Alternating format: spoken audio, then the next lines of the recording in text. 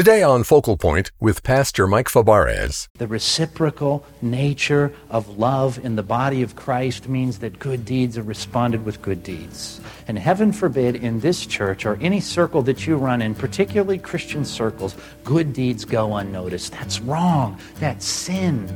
That's sin when a guy serves donuts or volunteers in the nursery or runs the soundboard and does it without any thanks from the body of Christ. That's wrong. Do you realize that? We have a debt to pay there.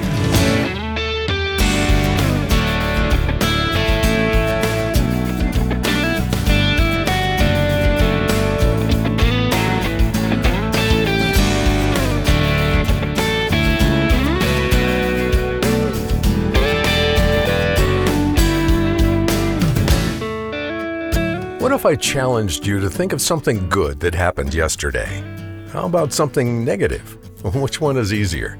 You know, we tend to remember the negative rather than the positive. But why is that? Well, today on Focal Point, Pastor Mike Fabarez is encouraging us to make an effort to notice the good things that are happening all around us every day. It's part of our survey of 2 Samuel, and we're joining Pastor Mike just as David has been anointed king over Judah. Well, let's get started.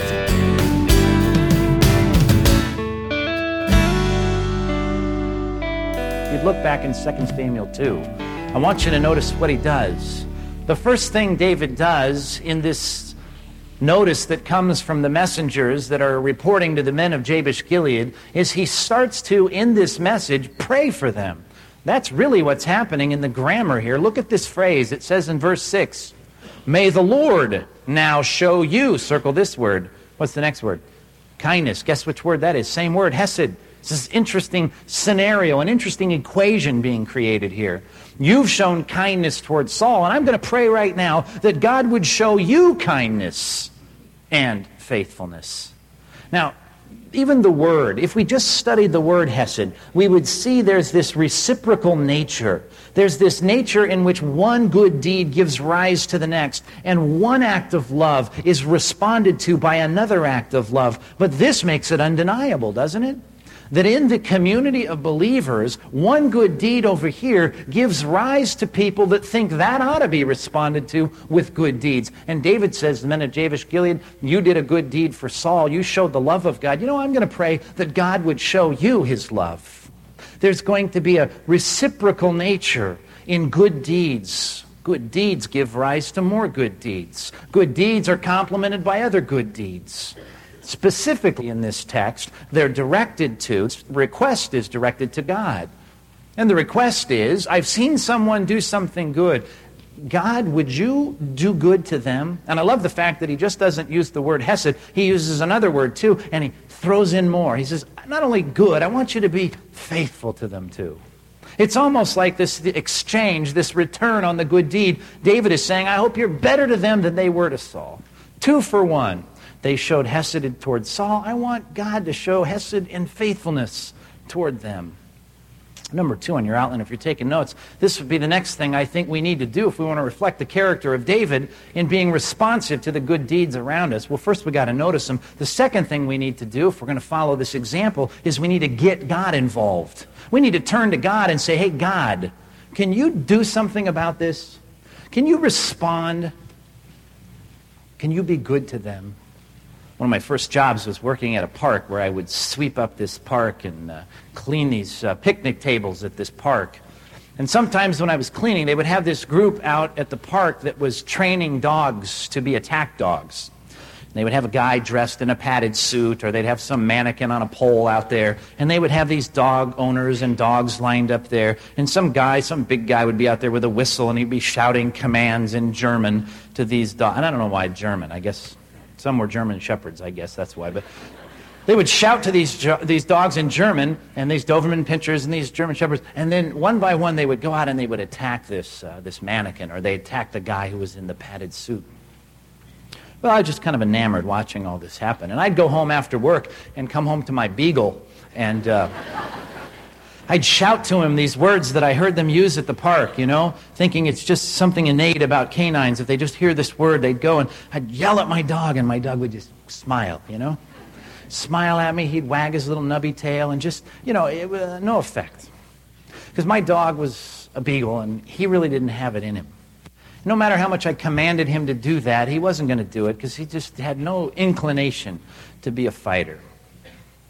You know, if I can bring this down to that level without minimizing the profundity of this passage, can I tell you what David is doing is he's turning to God and he's saying, in essence, sick them.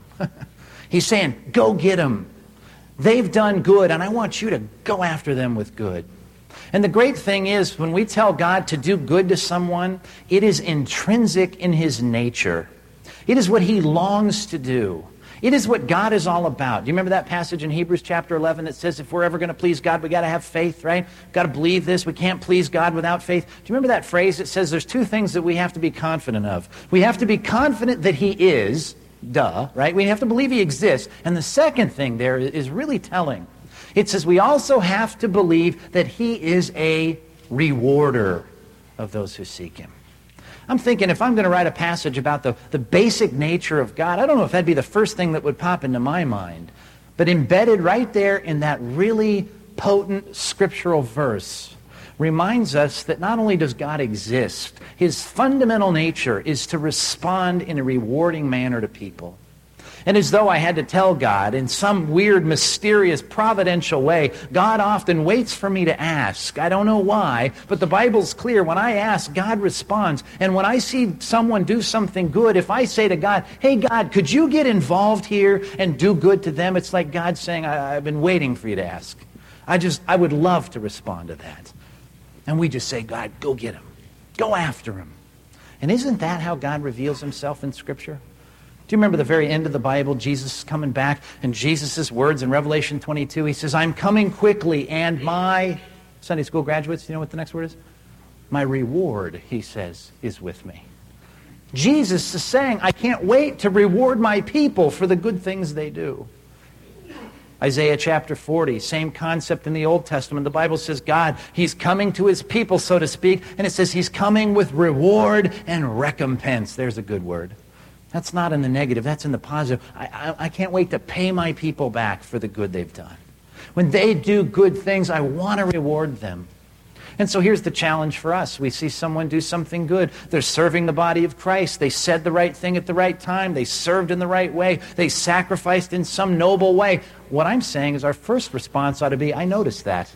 That's a God thing. That's God doing good works through that person. And then the next thing I want to do is say, God, could you get involved in this?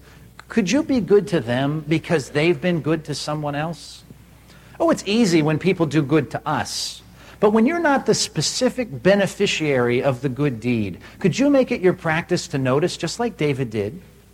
And then could you say, God, get them. Just go get them. I know you're intrinsically a rewarder. Could you reward these people? Now that could get real practical. You could see people this morning serving donuts, running a video camera, running the soundboard, people that clean up around here, that watch the kids in the nursery, people that mop the floors, people doing things in the body of Christ that we often take for granted. The godly thing would be to notice. That's a good work. And the second thing we could do that would be godly is to do what David did, and that is just start praying for people. God, be good to them for what they've done. And get creative and specific. Spend 5 minutes a day just praying for people who've done good things that you've noticed and say, God, go after them. Bless their lives in some specific way. In the response to the study of this passage in my own life, I started pulling individuals into my mind and just started to pray specifically for them.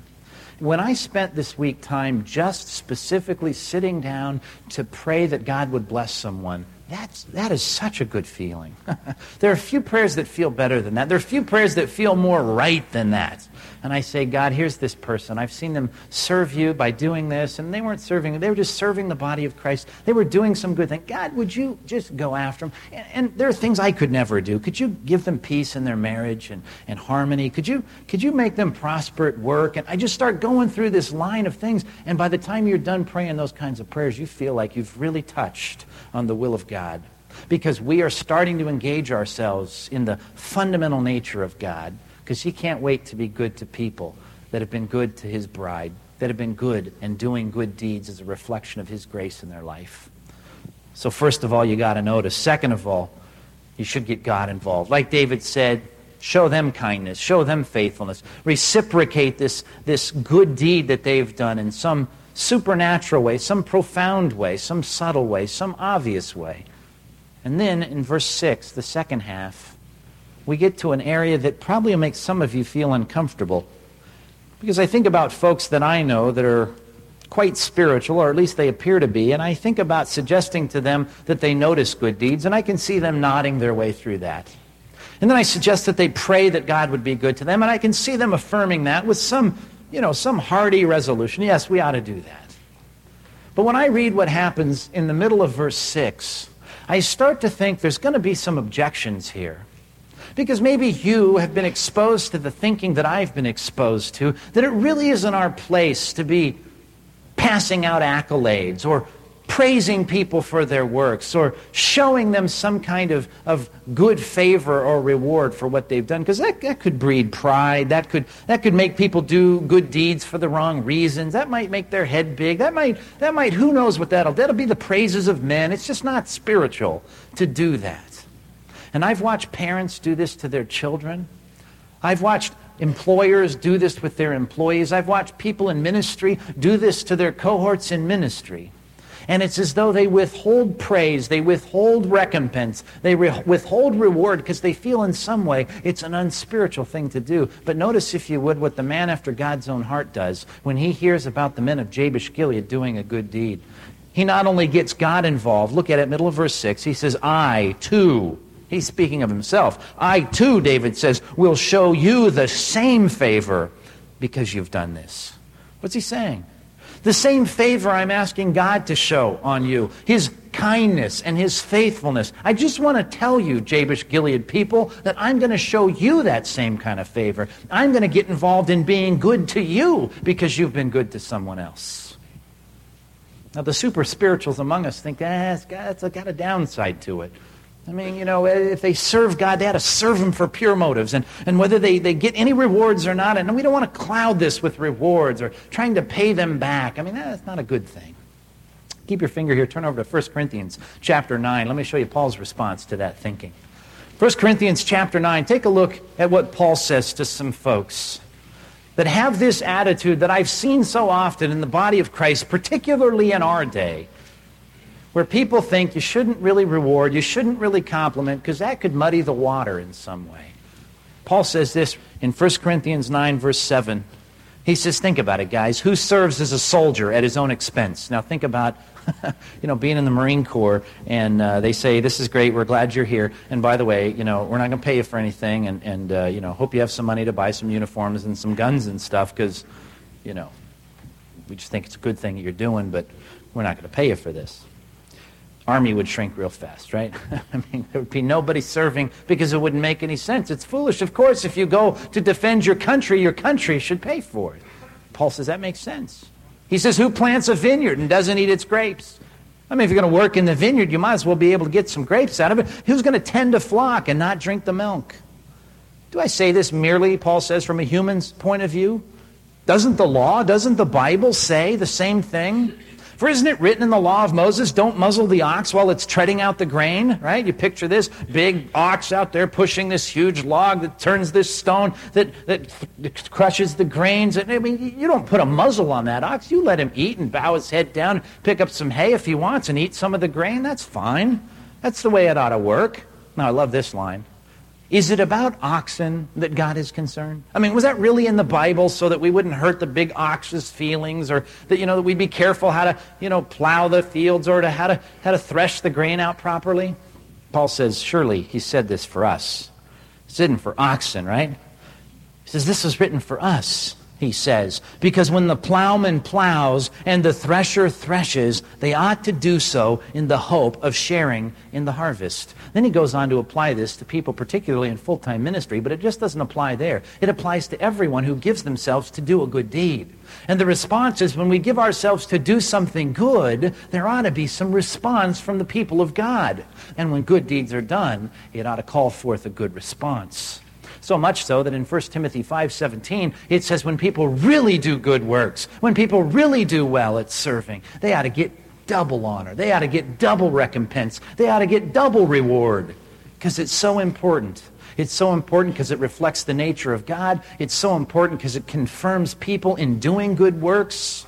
Oh, but won't people start doing it for the wrong reasons? That's not your concern to worry about.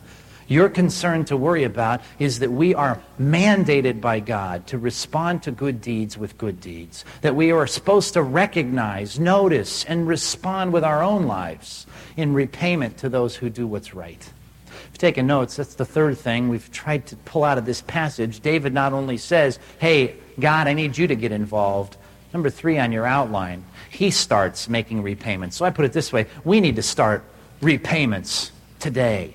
I like the fact that David doesn't wait. He doesn't plan out something that's going to be way down the road. He just starts today. He sends messengers and he starts to encourage these guys and he says, I'm going to do good to you. I'm going to be good for you. I'm going to respond to your good deed. The Bible's real clear. Before you lose the New Testament there, before you get back to the Old Testament, turn to one more passage, Romans chapter 13. Romans 13, drop your eyes down to verse 7. It says, give everyone what you owe him. If you owe taxes, then pay taxes. If revenue, then revenue. And by the way, don't let this tax April 15th application be the only thing you see here. Sometimes that blinds people from where this is going. This moves quickly off of paying taxes and revenue to 2 other things that are very important. In essence, and supply the verbs again, and we'll make full sense of this. If you owe respect, then pay respect. If you owe honor, then pay honor. See, isn't this the way the Bible talks about things? People do things that are praiseworthy. That's what Philippians says. And if it's praiseworthy, then now all of a sudden we owe praise. If it's a good deed, it's a respectful deed, then we owe respect. If they've done something honorable, then we owe them honor. That, he says, is not an extracurricular Christian activity. That is, 4-letter word, look at it in the next sentence, it is a debt. He says, let, verse number 8, no debt remain outstanding, except the continuing debt to love one another. But think about the concept here. When someone does a good deed in my presence or in my hearing or I find out about it, the Bible says, I am now under debt. I have a debt to pay. The debt is that when I see good deeds in the body of Christ, I need to respond to that. And it may be simple. It may simply be, giving them honor or giving them respect, but it may be giving them something tangible. It may be giving them of myself. It may be doing something kind. It may mean giving them a note of encouragement. Whatever it is, it's a response to the good deed. I can't be passive and say, oh, it's all up to God to repay those people. No, David signs up, he raises his hand, he says, God, can I volunteer to be a tool in your hand to repay these Jabesh Gilead men for what they've done? That's the burden on us. Good deed, notice it. Good deed, get God involved. Good deed, start making repayments yourself. Do I have to be the direct beneficiary of the good deed? Absolutely not. Was David? Back to 2 Samuel 2, just to wrap this up. Let's look at what David does. In verse number 7, he gives some specific, current, present tense encouragement to these people. I'm going to show you the same favor because you've done this. Now then, verse 7, he says. Right now, I've got some things for you. Right now, he says, be strong. Literally, the phrase is, strengthen your hand. It's a Hebrew idiom that means be encouraged. He says, I want you to be encouraged and be brave. Literally, be valiant men. Be men of bravery. Why? Why should my heart be so encouraged right now? I mean, Saul's just died. Well, he affirms that. Well, I know Saul, your master, is dead. But basically, I want you to recognize the house of Judah has anointed me king over them. What's the point? I'm being empowered. I'm becoming part of the political system here. God is entrusting leadership in this nation to me. Why should that be an encouragement? Because of what he said in the bottom of verse 6. What? I'm going to show you the same favor that I'm asking God to show you. What is that? Hesed and faithfulness, kindness and love and loyalty. I'm going to do that for you. And so David is saying, as far as my power extends, I'm going to do all I can to be good to you. And I'm going to be good to you because you were good to Saul. The reciprocal nature of love in the body of Christ means that good deeds are responded with good deeds. And heaven forbid in this church or any circle that you run in, particularly Christian circles, good deeds go unnoticed. That's wrong. That's sin. That's sin when a guy serves donuts or volunteers in the nursery or runs the soundboard and does it without any thanks from the body of Christ. That's wrong. Do you realize that? We have a debt to pay there. And we need to start in our homes, don't we? We need to stop withholding praise from our spouse and from our children. We need to start to recognize that it's not a worldly thing to dish out compliments instead of criticism. That we in the body of Christ, when we notice good deeds, are doing a godly thing. When we pray to God to bless people because of their good deeds, that's a most godly thing. And then when we become a part of the process and God uses us as a tool in His hands to bless somebody, we're doing the most godly thing of all. All these illustrations about dogs made me think of being a pet owner. I'm not currently a pet owner, I'm happy to say, but I have been several times in my life. And it's funny how we pet owners respond to our pets, isn't it?